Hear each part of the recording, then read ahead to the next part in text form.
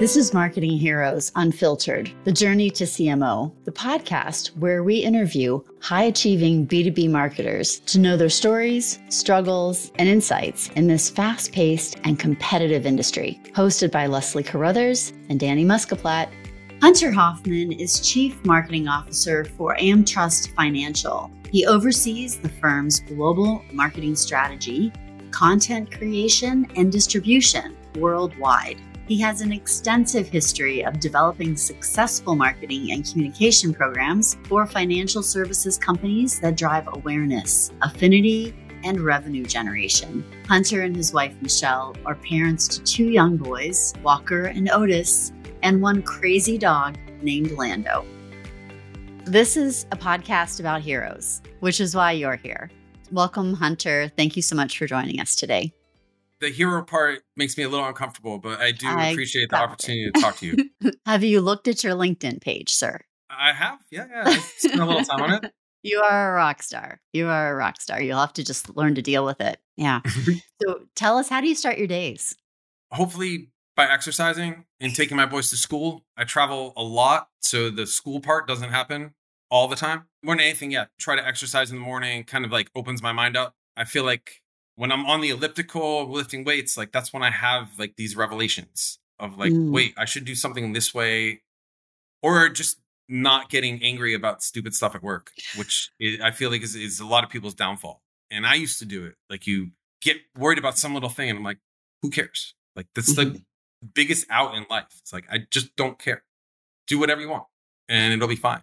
What flipped that switch for you? Like exercise is a great mechanism to clear your head, but what point in your career, what happened to make you go from caring and maybe losing sleep to being able to say, I don't care?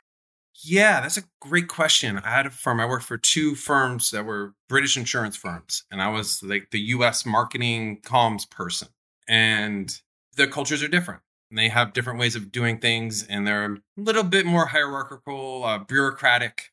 There were certain things that were just frustrating me. I kind of like action. I like to move forward. And things were stalling out. And I remember getting really mad about something, and I went back, and I think I had like my older boy was like 1 or 2. And I sat with him and I was like, wait, what if I didn't get mad?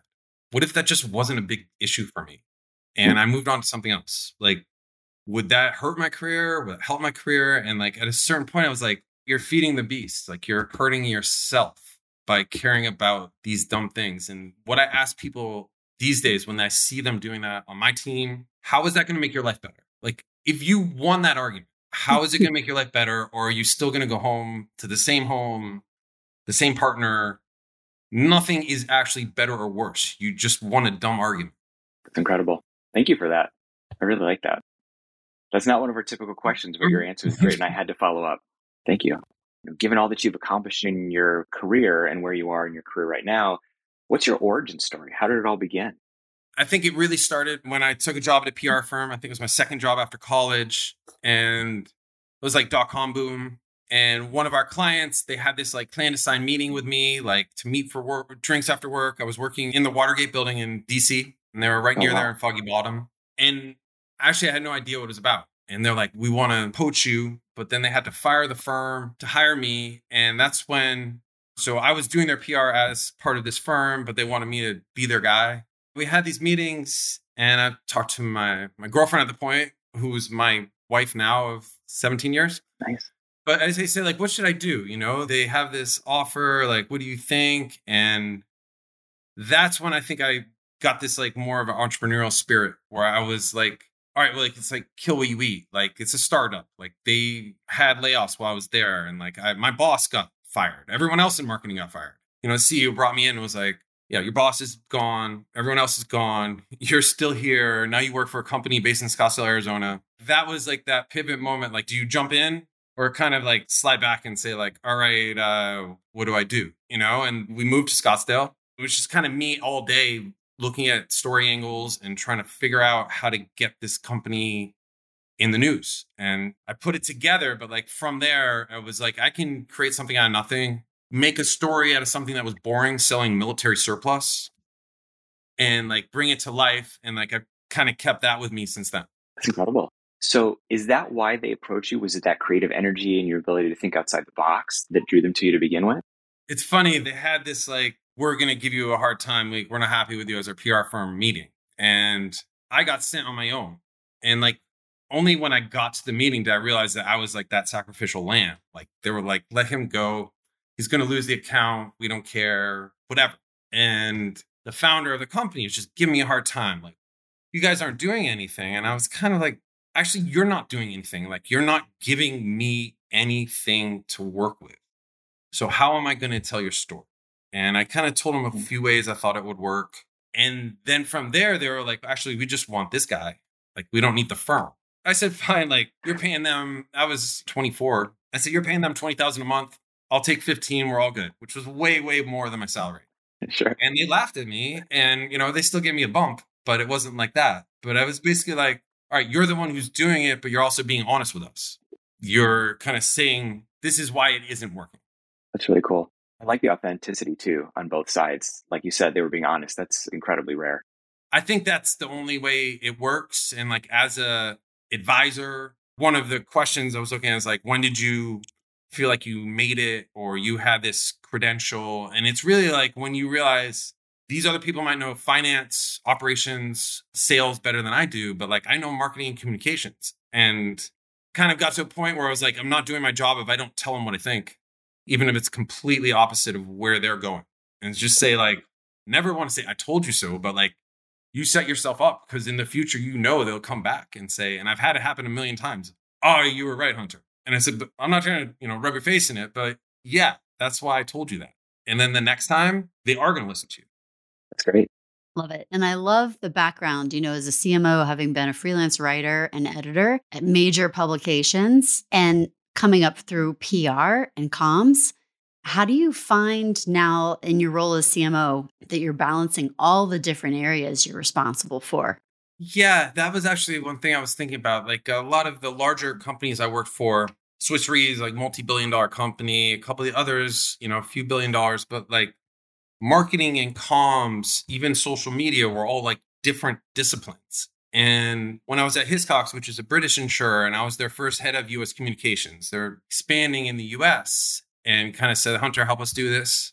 And I remember I was head of comms, but marketing was different. And then they wanted to launch social and they wanted to put under marketing. I said, no, but it goes under comms. And there was like kind of a fight about it. And came down to me, I was like, social media is about authenticity, which is the same as media relations. So having done all of it, and now in a position where all that falls under my department, I think it works better when they work together, when they are thinking together rather than like, that's a comms thing, that's a marketing thing, that's a social thing. And obviously, the bigger the organization, that gets harder to do. Also, in different countries, in our international operation, I work with people versus like working together like day in, day out. But that's what I think works best. And that even goes all the way to corporate comms, internal communications. You start seeing stuff out in the public that doesn't match with what the company's doing, you're going to lose a little bit of faith.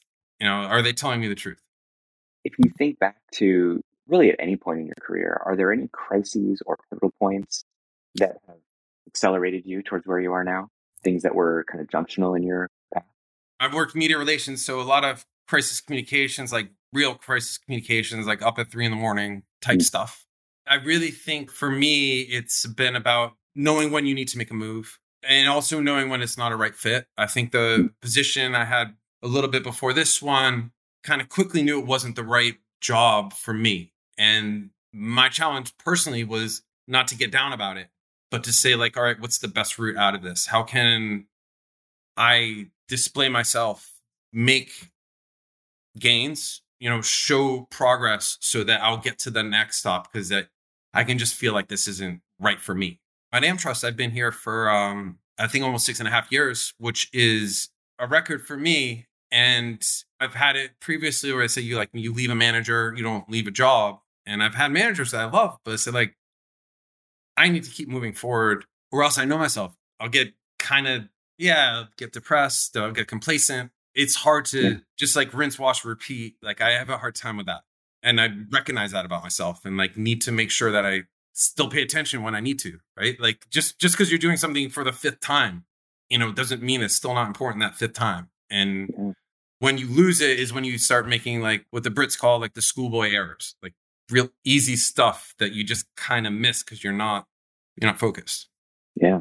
Are there other tricks outside of moving roles, moving companies to help get you out of that sort of the spiral towards schoolboy mistakes that you could give to our listeners? Yeah. I think it's taking a step back and saying like, how do we do this slightly differently? What are we missing? I think all the, kind of business leaders at AmTrust would say like, when they see me, whether at like an industry event, cocktail party, all the different stuff you do for a corporation, I always say like, what am I missing? What's important to you that I don't get? There almost always is something that they're like, oh, I never thought to tell you about this, Hunter, but if we could do more of this in this area and that, and I think the fact that AmTrust is always doing new things, like there are always new challenges, and we've been able to build out the international marketing operation to such an extent over the last 2 years that wasn't there before, and really starting to speak as one company globally, which wasn't there before either. So that's kind of the new challenges and creating them for yourself as much as possible.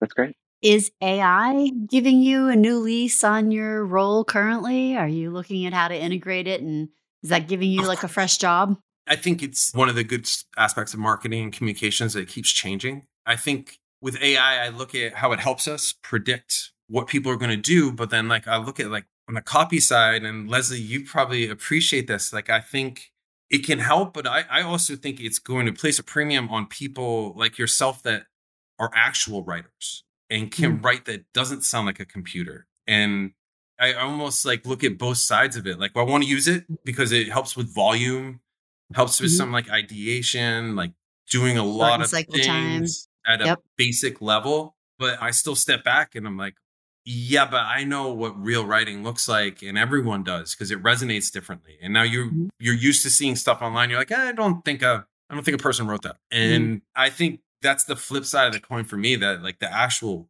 real writers and editors, that's going to become a premium because less people are going to be able to do it because you can get by with the computer. Like spell check, right? Yeah. I mean, we all use that. And I don't know if that's a bad thing, but I look at my boys, they're 13 and 10. And yeah, there are things that keep them from using ChatGPT and stuff like that. But like, there will be a little bit of that. And, the writing, especially long form writing, all of that, I think there's still a real need for that and a value that AI isn't taking away.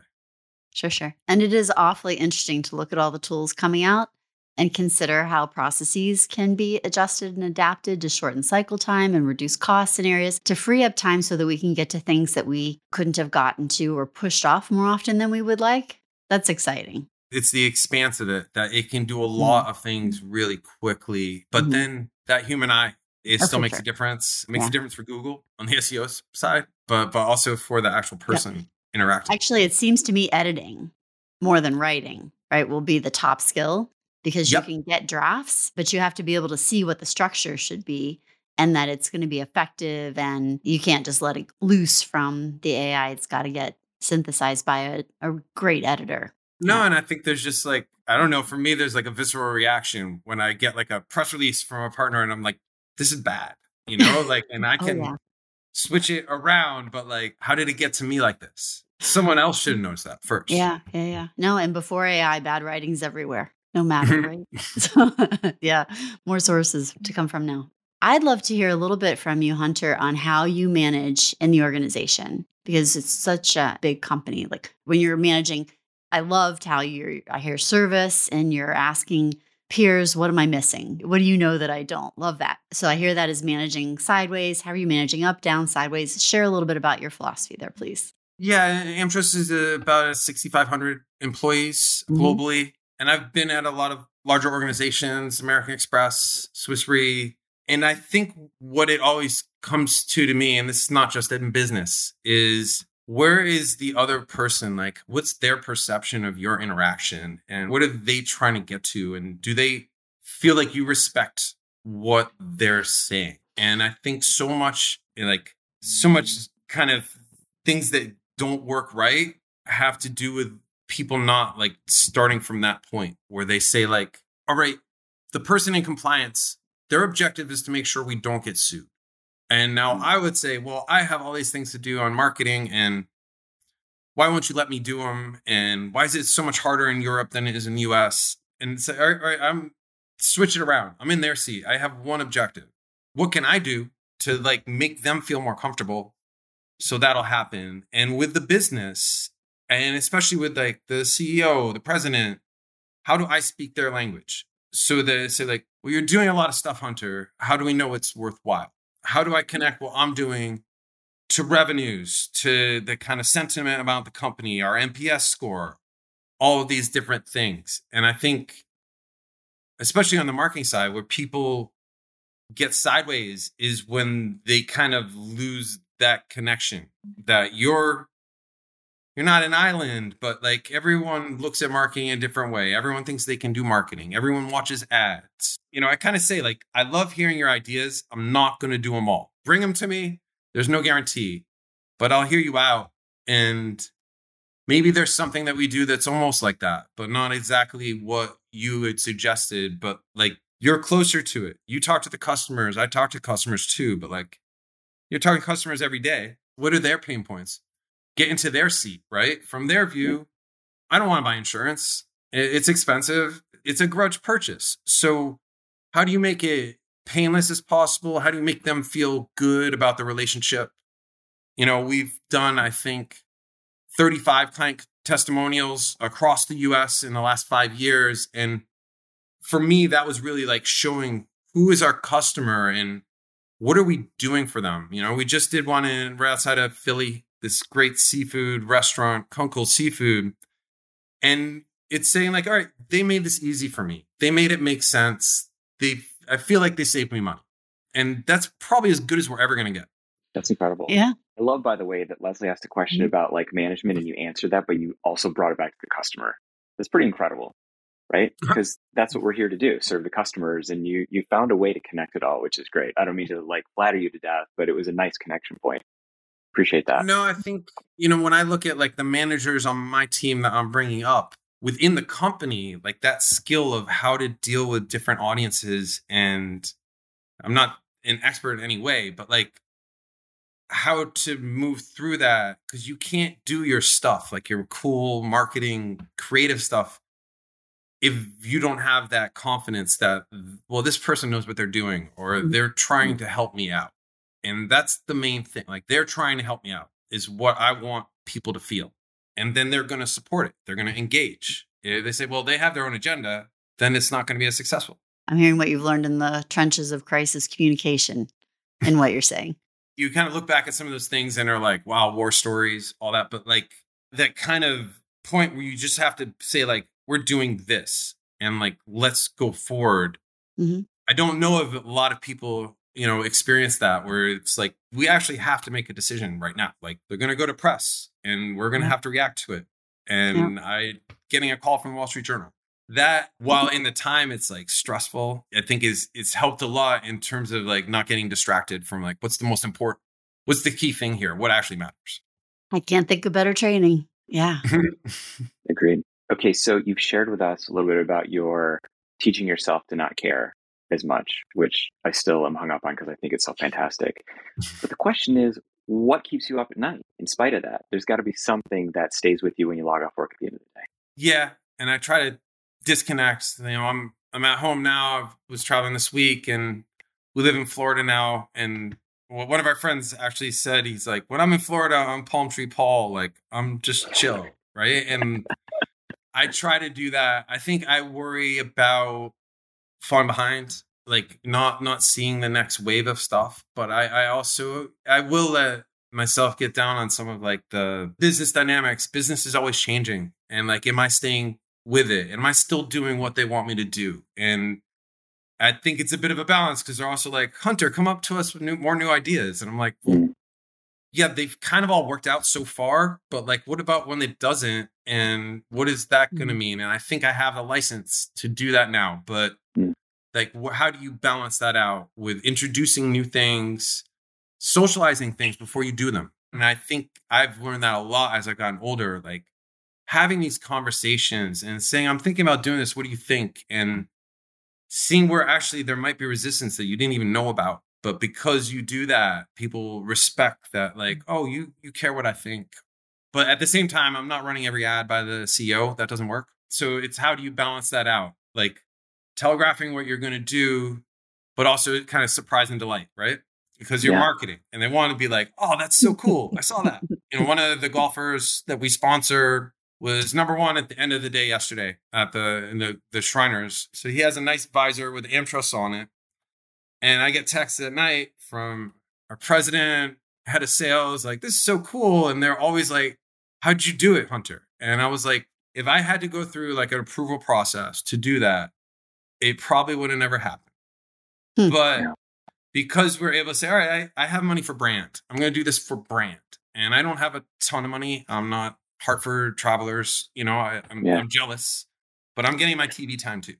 And that's how I look at it. That's great. Congratulations on that, by the way. There have been a couple good ones. I think we made some good bets and they've been great partners and really good with our agent and broker partners on the hospitality side and getting to do a clinic with the PGA Pro. It's a pretty cool thing. That's very cool. Nice. If you're into golf, I guess.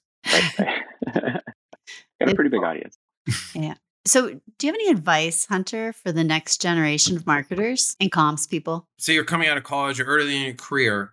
I think the most important thing is to kind of never stop trying to make your mark, to do things that people will notice, people can measure. I think as a young employee, I probably drove my bosses crazy. Like for every 12 ideas I sent them, they might respond to like one and say maybe. For me, it was just kind of like, I have all these ideas. If I don't share them, they don't know that.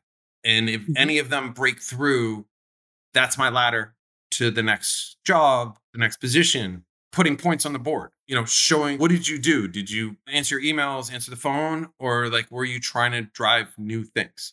Every organization is different. Some are easier or harder to do that. And for me, where I am now, I have this balance of the large corporate with this entrepreneurial kind of vision that I think is a good fit for me.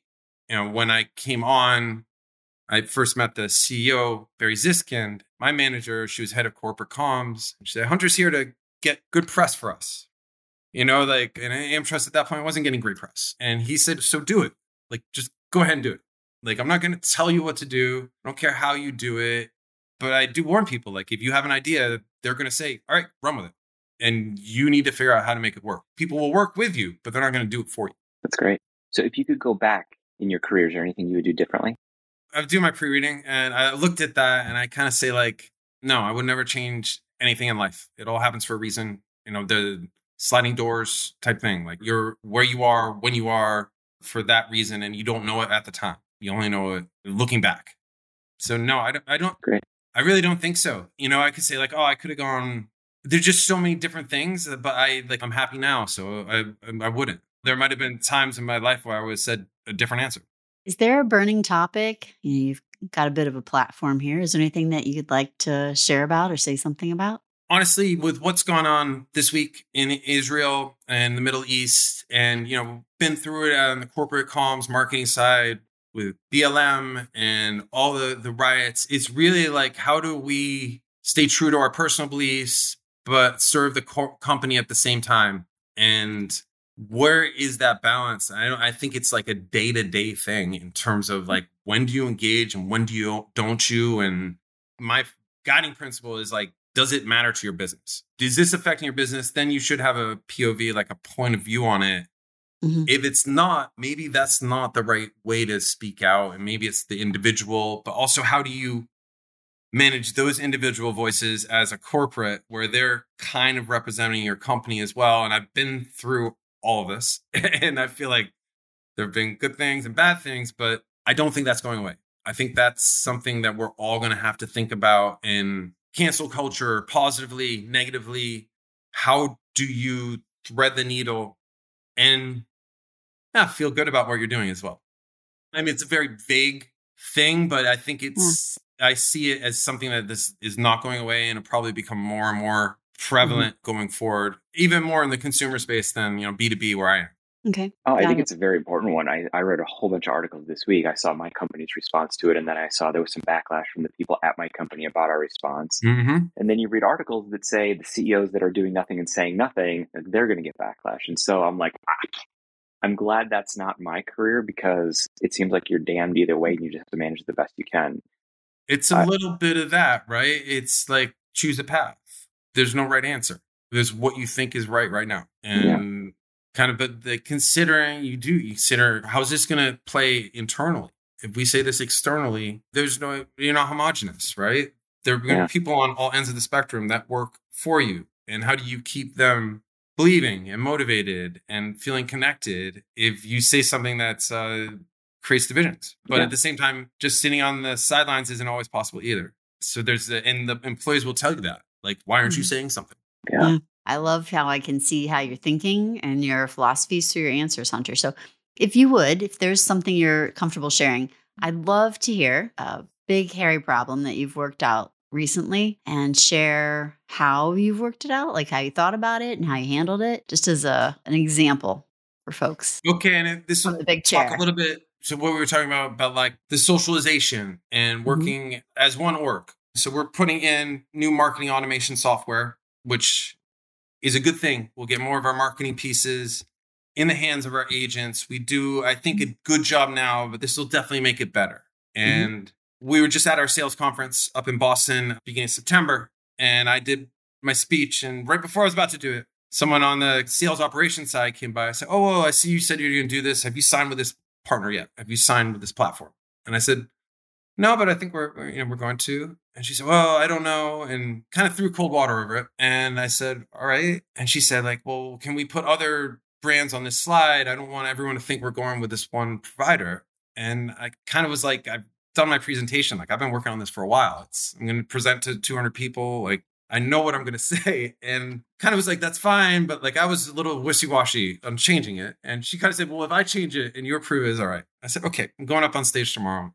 That's fine." But that was the start of the story where we kind of widened the circle. Whereas I don't need to necessarily, vet all this by a million people. I'd already talked to the sales leaders, and these are a different part of the org. But I said, let's let everyone give their thoughts, give their voice, and let's get to a point where everyone feels good about this. I feel good about it, but and that delayed everything.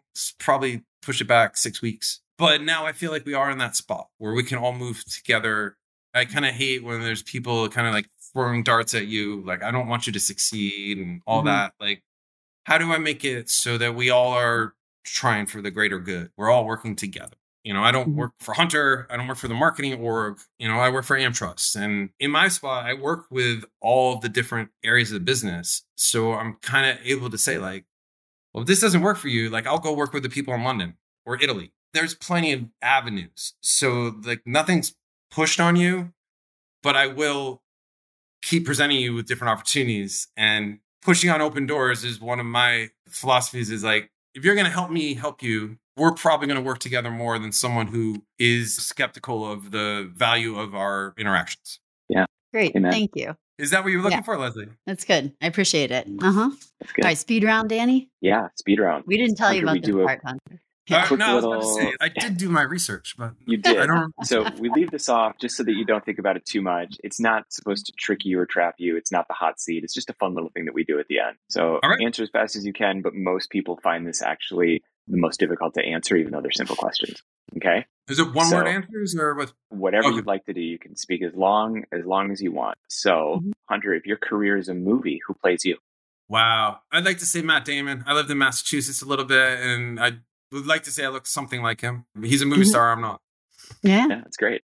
Nice. What's your favorite KPI? Engagement. I think maybe because I came from that PR and social background, but I look at engagement as something that if you have high engagement with a piece of content, it's going to follow through in your paid efforts and kind of everything else. That's the bellwether for me. Got it. First job, worst job? First job was mowing lawns. I started with my grandmother's lawn, Mattapoisett, Mass, and then ended up doing, I think, like 6 or 7 neighbors. So I had this little lawn mowing business when I was 14, 15. My worst job, I worked for Mass PERG, which was like a public advocacy group. And I had to go door to door one summer, getting people to donate to them. And they basically said, like, you have 3 days to get $400 of donations and you'll make the staff, or whatever it was. And I did that the first day. And I spent the next 2 days up in Nahant, Mass, like north of Boston, just on the beach. Because I was like, once I made my numbers, I didn't want to knock on any more doors. And they kind of brought me in that third night and were like, Hunter, you were like spotted on the beach, like literally not working. And I was like, yeah, I hate this job. I hate it. I'm like, all right, so we're done. I was like, yeah, I just wanted to prove myself I could sell it, but then I'm done. Like, I don't like knocking on people's doors. That's not me. I love that. What's your That's favorite productivity hack? Yeah, putting away your phone. There you go. Turning off your email. I don't do it enough, though.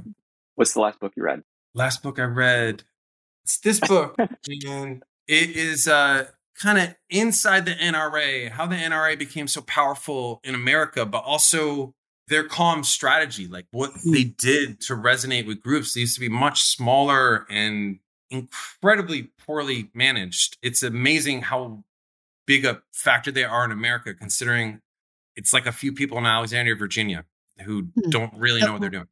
And what was the title? There's a bit of glare on the cover. Misfire. Inside the Downfall of the NRA by Tim Mark. I think right now when like I read about a book, usually Wall Street Journal book review, I just buy it immediately. Then like figure out whether I like it or not. But like if I say like that's interesting, I'll just go on the Amazon link and buy it as soon as I can. Leslie, we need to make a book list.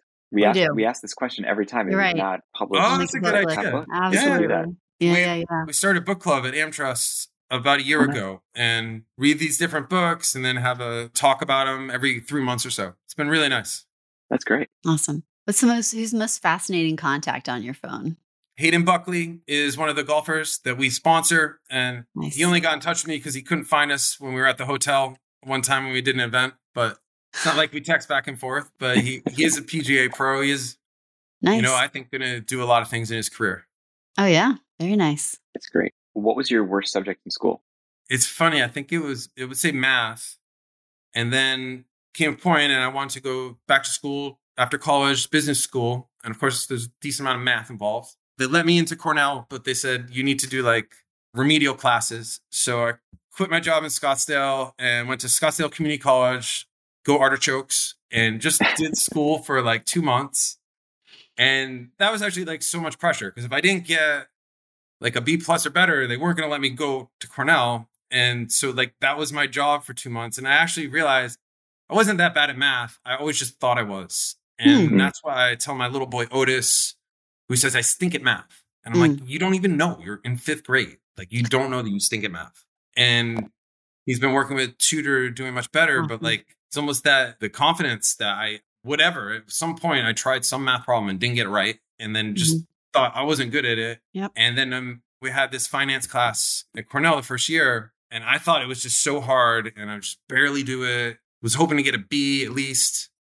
And then I found out after, like, there were like 10 people who failed completely and had this like secret remedial class, like in the corner of the building. And I'm like, oh, wow. I thought I was the dumbest. Like, other people are having an even harder time.